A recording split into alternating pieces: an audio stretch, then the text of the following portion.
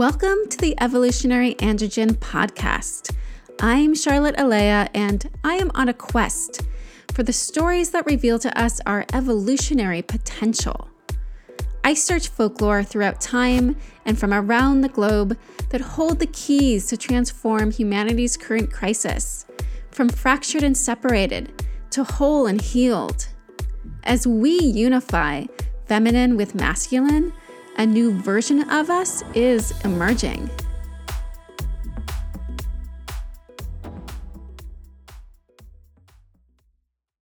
Longing for home. There is a word in Welsh, hiraeth, that means the feeling of being homesick for a place that you cannot return to or that may or may not actually even exist.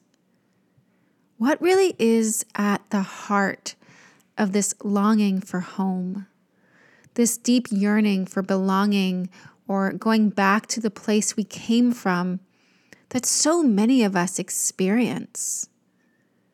And why can't we find it? Home, that is. I often think about the fact that so many of us who are alive on this planet right now, living at least somewhat stable lives, come from ancestors that at some point lost their homeland. Ancestors that either left voluntarily in the hopes of a better life elsewhere, or were forced to leave by others. I can personally attest to the experience of returning to places where I have ancestral roots, like Ireland and the UK, and feeling a marked and indescribable experience of being home. Like I'm reuniting with a part of me that I had lost and forgotten and didn't even know I needed and loved so deeply. In these experiences of ancestral homecoming, I feel an unbreakable bond with the land itself. I feel the land as my mother, my second skin, a comfort, a peace, a feeling of wholeness returns to me, and I don't want to leave. But I do, because here's the thing, it's not my home. I believe I'm meant to be here in the part of the world where I live, which is the central coast of California, by the way. Yearning for a faraway place that my soul remembers does not mean necessarily that I am meant to go back and live there. Maybe that feeling of reunion I experienced was more like a sign, a message from my soul saying, yes, home is within your reach. If you can experience it here, you can experience it elsewhere. Perhaps the experience of hiraeth is actually about something else, something deeper to the human experience, something that predates the colonizations and great migrations that occurred and that have now created the incredible diverse melting pots of our metropolises. Perhaps home is something much greater than a physical spot on Earth. There was a time, even deeper and further in all of our ancestral histories, that all humans were migratory, where they carried home with them wherever they went. In this episode, let's attempt to answer what really is home, and what would it mean to come back home to ourselves, to our wild, infinite, and mysterious natures. As we take this next step, we enter into the citrine ray of ecstasy. Think of every step we take on our evolutionary quest as one ray of a rainbow. So here's another question to grease our wheels. What is ecstasy? Is it orgasmic pleasure, that peak of experience when your mind surrenders to parts of your body that take over and wash you with wild and unstoppable pleasure? And what the heck does ecstasy have to do with home? Okay, stay with me. Ecstasy is certainly something our minds cannot control. It is a function of the body, and yet rooted into parts of our body that remain somewhat mysterious, that are wired into something ancient and even animalistic. Ecstasy is compelled by attraction, the erotic coming together of parts that want to be whole, and the momentary experience of being whole, of coming home. So ecstasy is that fleeting experience of arriving home. Is it always of an erotic nature? I would say not. I would say my experience of stepping barefoot through a grove of birch trees in Ireland was ecstatic. And touching the ancient stones of Avebury Stone Circle was ecstatic. Does ecstatic have to be fleeting? Again, I would say no. I don't believe ecstasy has to be a fleeting experience of peak sexual pleasure. I believe we can expand what this word means for us. I believe we can weave ecstasy into our lives by coming home to the wild, infinite, and mysterious natures of our bodies. In order to go deeper with this, we need a mythic lens. So let's introduce the story of our episode, the story of the Selkie. A Selkie is a mythic creature found in traditions all over Northern Earth, from Celtic and Norse to Siberian and indigenous North American. The myths of the Selkie are prolific and seem to be older than time. A Selkie is a mythical creature of the sea that can morph between seal and human form by putting on or removing their seal skin like a coat. Most of the stories you read have to do with female Selkies marrying or coupling with human men. For this episode, I was particularly inspired by the mythic version written by Clarissa Pinkola Estes in Women Who Run with the Wolves. I first read this story in her book many years ago, and although I have come across a lot of other versions, it is still my favorite. You know, as a side note, Women Who Run with the Wolves is a treasure trove of folklore that has high contemporary relevancy, and this is a must read amongst anyone who is interested in a feminist lens of folklore. Okay, the Selkie. Let's begin. This story takes place a long time ago in a land in the far north next to the sea, where snow blanketed the ground year-round and ice capped the water just about all of the year. In this place, the people make their clothes from bearskins and spend their days hunting and fishing. In this place, great plump gray seals swim into the shallow waters and bathe on the shore, keeping their distance from the humans. In this land, the ocean is the keeper of secrets, one of which is that the seals do more than sunbathe. At night, it is known that the females amongst them come onto the shores of small islands, remove their seal skins, and emerge into slender human form.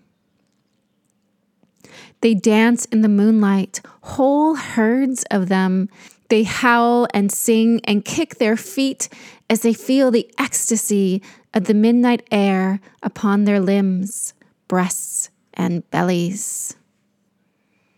It is one such night in particular when the moon was full and a group of 3 seal women sang their songs to the moon.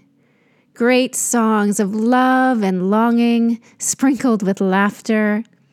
It sounded to a passing fisherman like a whale song at dawn. His curiosity piqued. He steered his boat in the direction of the beautiful sound and soon came upon this group of dancing naked women, their skin like shimmering silver. This fisherman spotted the seal coats upon a rock and, without thinking, grabbed one of them and took it into his boat. Soon the seal women finished their revelry, and the tallest amongst them searched all around the island for her sealskin, and yet could not find it. She searched while her 2 seal companions joyfully slipped back into the watery depths. The seal woman searched until she found the man in the kayak hiding behind a boulder. She started and tried to cover herself with her arms. The man was emboldened by her beauty and said, "Be my wife?" "Your wife?" The seal woman was taken aback. "It was you who took my sealskin. Return it to me immediately," she demanded. "Be my wife," he said again. "I cannot be your wife. I am one who lives beneath," she said, signaling towards the great black ocean, its surface shimmering with moonlight. "Be my wife," the man repeated, "and in 7 years I will return your sealskin to you, and you may return to the ocean or stay as you wish." The seal woman was indignant and was about to protest yet again when she looked into the man's eyes and saw a great chasm of loneliness. She looked at the moonlight shining upon his cheeks and saw that tears had formed rivets down his sunken, sullen face. She took pity upon him. "All right, 7 years," she agreed, and went to live with him as his wife. Soon they had a son named Uruk, whom she loved very much. In the winter months, she passed the time by telling Uruk tales of all the wondrous creatures that live beneath the surface of the ocean. And in the summer, she would point to curls of smoke or passing clouds and show Uruk the shapes of walrus, whale, salmon, and, of course, seal. But as the years went on, the seal woman began to lose her luster. Her skin became dull and gray, no longer shimmering. Soon, too, she began to lose all her body fat. She became sick and thin. As a few more years passed, her eyes became cloudy and white, and her hair began to fall out. She lost her appetite and slept late into the day. As even more years passed, her skin began to flake and peel. She walked with a limp and began to lose her sight and had to find her way with her hands. Uruk watched as his mother's health withered. He was afraid that she would die. One night, he was awoken by great shouting and crying outside the hut. He peeked his head outside the door and saw his mother crying on the ground and his father shouting at her from above. "You hid my sealskin 7 long years ago, and now the 8th winter comes. I want what is mine returned to me," his mother cried. "And you would leave me all the sooner if I gave it back to you," his father shouted back. "I don't know what to do. Look at me. I only know that I need what was always rightfully mine," she pleaded. "I will not be left wifeless," he shouted and began to storm towards the door. Uruk quickly snuck back into his bed before his father saw him. He cried himself to sleep. He feared losing his mother. He loved her so very much. But Uruk was soon awoken again, this time not by shouts, but by song. A far-off, beautiful, and eerie song that seemed to be singing his name. Uruk, Uruk. Uruk crawled out of bed, quickly pulled on his deerskin parka and mukluk boots, and went out into the starry night. Uruk! He followed the call to a cliff overlooking the sea, and there out in the water, dashing amongst the waves, was a huge silver seal with long whiskers down to his chest and eyes of gold. Uruk! Uruk! It beckoned him.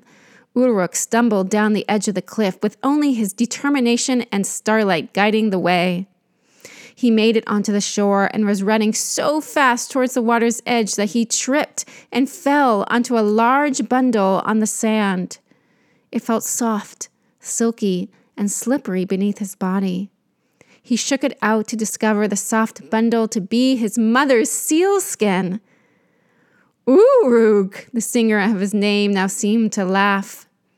His mother's scent was all over the sealskin, and it was so intoxicating.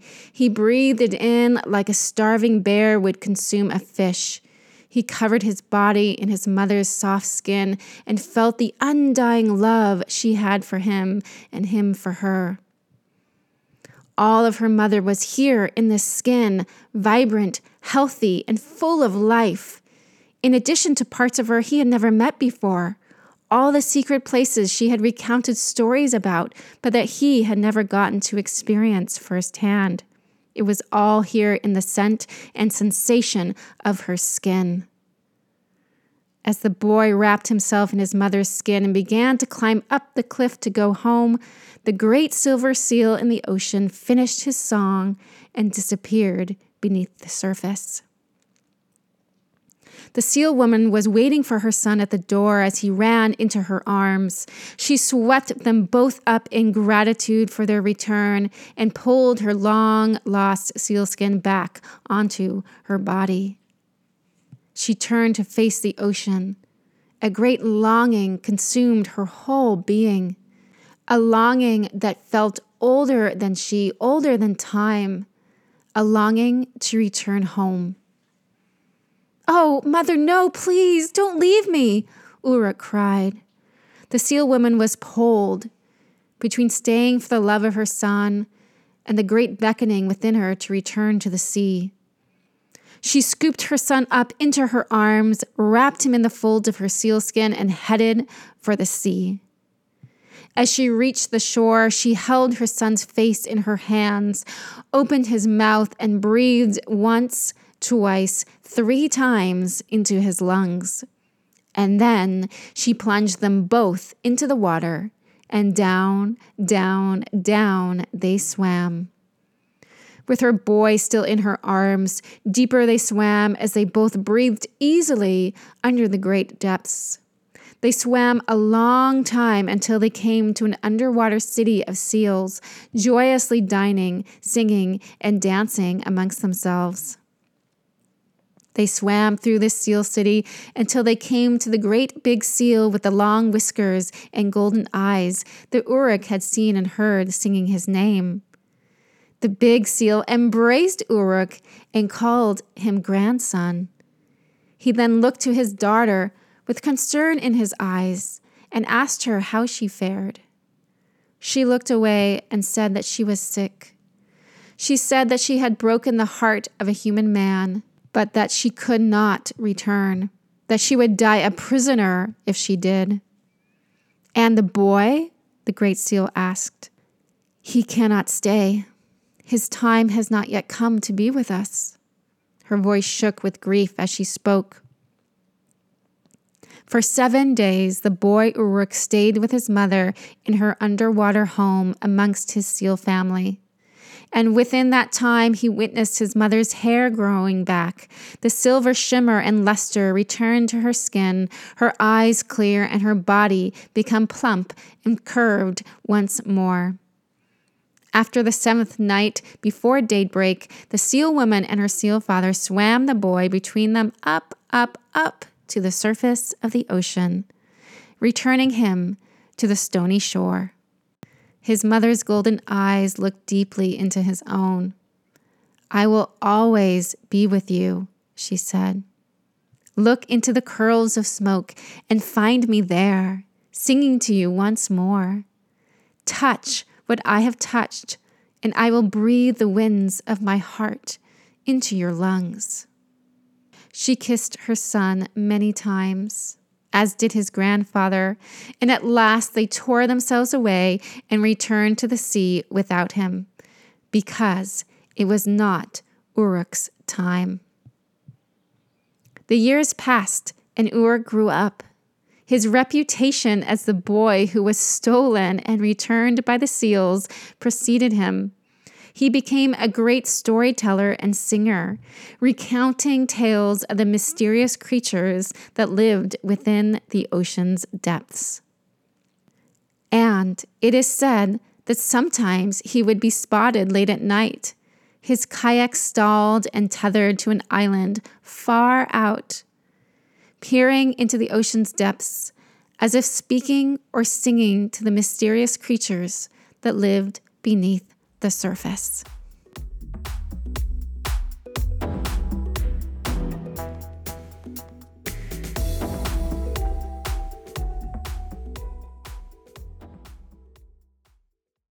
Leaving home, coming home. Love takes us away, and love brings us back. Why do we leave? That part of us that is compelled to abandon our nature, our home, as the Selkie women did? Do our hearts lead us astray? Or are we meant to lose ourselves so that we may be gifted by finding ourselves again in a whole new way? This is one of those stories that could be told, read, and interpreted in so many ways. But in this reading of the Selkie, let's view her leaving her ocean home as a metaphor for the moment that we, as infinite immortal souls, are born into our mortal earthly human bodies. Just as a Selkie leaves the ocean, we leave the watery realm of our mother's wombs. In Celtic fairy lore, the world is separated into 3 realms: earth, sky, and sea.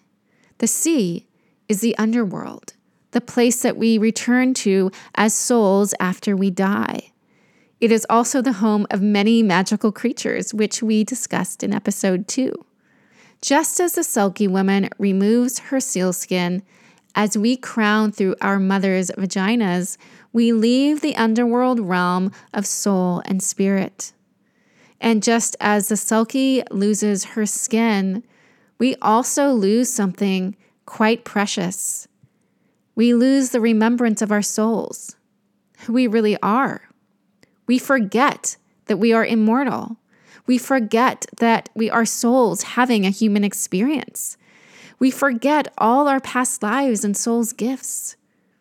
We must all go through this veil of loss and forgetting to be born into this world. The fisherman is not a villain. He is our fate. He represents the human frailties our soul is born into with all our ancestral trauma and wounds. All of this we must learn to reconcile if we are ever going to remember who we really are. When we remember who we are, we return home. The seal woman, as a representation of our soul having a human experience, gives birth to a son who becomes a bridge between 2 worlds. One, a world of physical form and humanity, the other, a world of soul and mystery. Through love, our souls create a bridge between our infinite nature and our finite human circumstances. But the Selkie becomes sick. Her whole physical body begins to break down. Has this happened to you or someone you know? Meaning, I know I have heard so many personal accounts of spiritual awakenings that involved some kind of physical breakdown or sickness. For me personally, it was emotional breakdown. It was depression. But it could be both or either for any of us. One way or another, our bodies tell us that we are living a lie. We are living a life far away from home. And it feels as if we are going to die if we do not find a way to return to the remembrance of our souls. In truth, without our souls, we are not honoring our nature. To be human is to be ensouled. We need our souls to survive, to live. The divine feminine archetype of this citrine ray is the ecstatic. The ecstatic teaches us that our bodies are portals to the greater mysteries and wisdom of our souls. Our bodies are so much more powerful than we recognize. We are culturalized to control them, box them in, constrict them, and label them as purely mechanistic machines. This is the first lie we must unlearn to come home to our ensouled natures. Our bodies want to be unbound. Our bodies are not meant to survive in a masculine paradigm of operation and control. We crave the energies of spirit, of the deep, of the mysteries. Our soul will not be found in our minds. Our bodies unbound and rewild themselves through self-pleasure, through submerging ourselves into a connective feeling being world, rather than a polarizing thinking and doing paradigm. What would happen if we let our bodies direct us? Where would they lead us? For many of us, one way or another, our bodies awaken to their true ensouled natures and compel us back home. And if we refuse to listen, it may end up as a live or die situation. The soul cannot survive purely in the world of form. It needs to be submerged in the mystery, in the place of wonder, depth, and myth. It will draw us back there eventually, and it will lead us into reconciliation with our fate, the karma that preceded us in human form. Our destiny leads us back home, just as a seal woman's did. When we lead a life of love, just as a Selkie did, eventually those benevolent, invisible spirit guides and ancestors will nudge us in the direction of coming home to our ensouled bodies. They'll lay our true nature before us like a seal coat on the shore.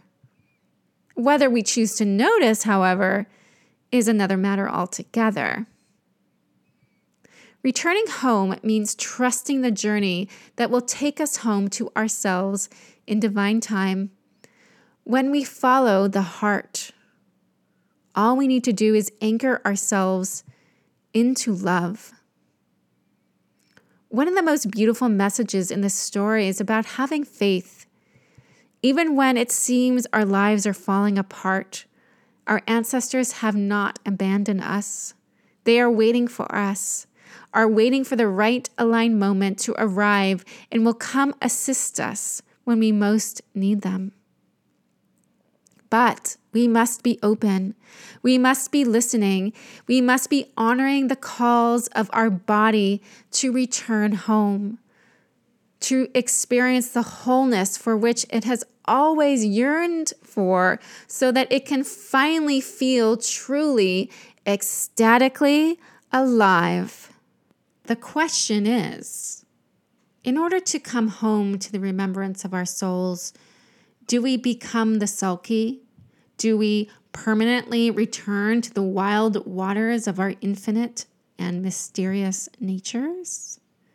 Or are we land-bound like Ulrich, destined to bridge two different realities, one of form and one of the infinite?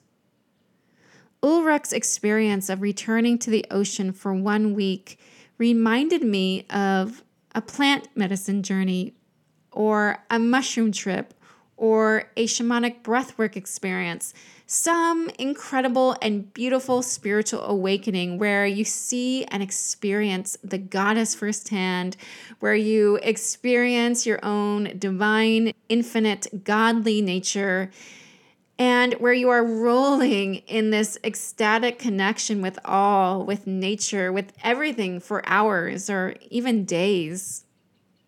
And then it fades. You are left with the memories and the lessons that change your life, but you're not in it anymore. You move on. You go back to a more physical, less mystical, everyday experience.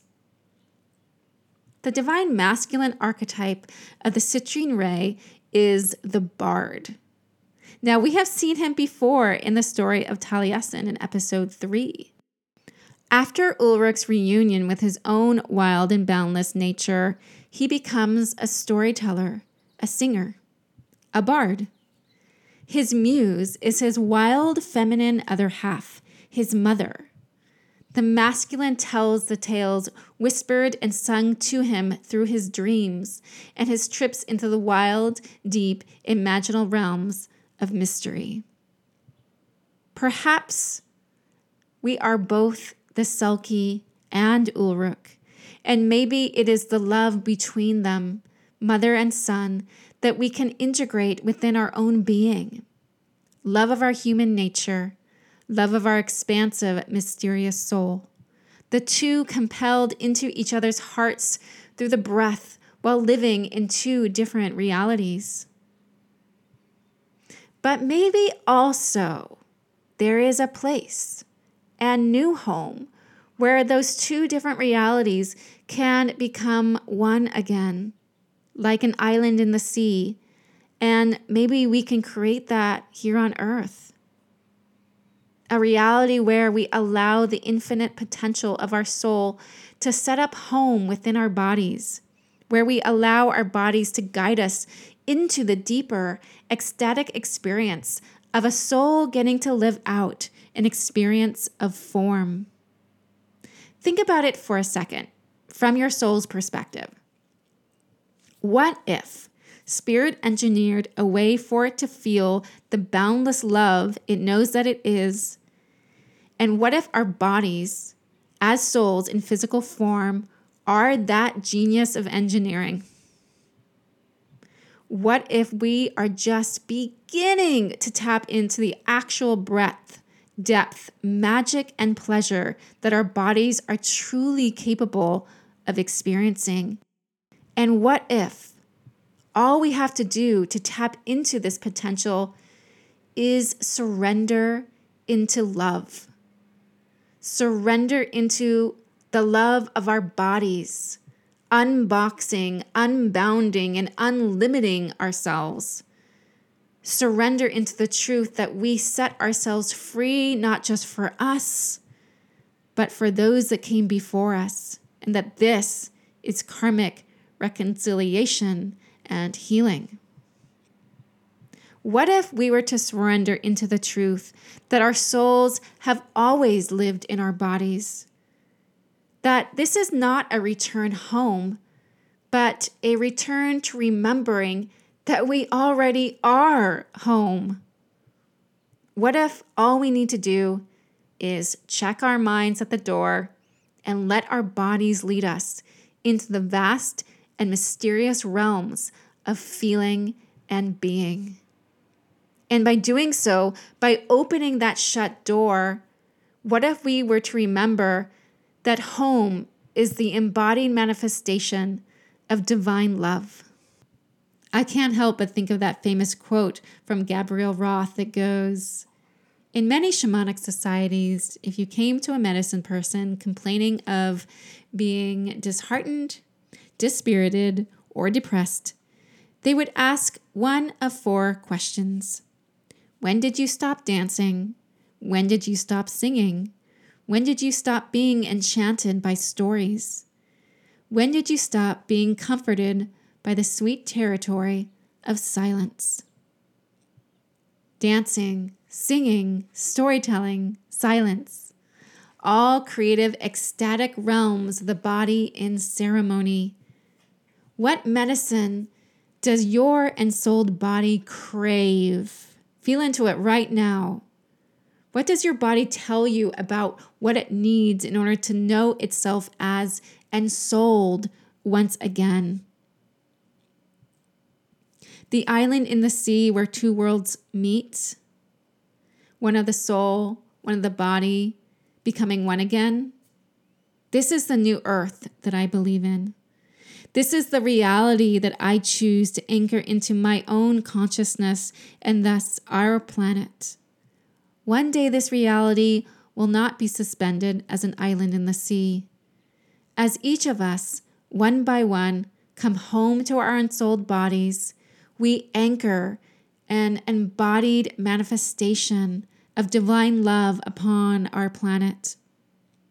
This embodied physical manifestation of divine love was always the blueprint of our planet, Mother Earth, and was always our divine inheritance, and it will be woven by us en masse. That is my prayer. It is time to remember that we are home and to remember what a wonderful thing it is for us as souls to be alive. The theme of mother-son, feminine, masculine love continues in the next episode of the Evolutionary Androgen. That's the one hint I'll give you about the next episode. We'll be back in a month with a different story from a different part of the world as we journey to the pink ray of love. You have been listening to the Evolutionary Androgen, a mythic quest, with me, Charlotte Alea. If you liked this episode, we hope you'll consider subscribing and leaving us a rating or review. Thanks for tuning in.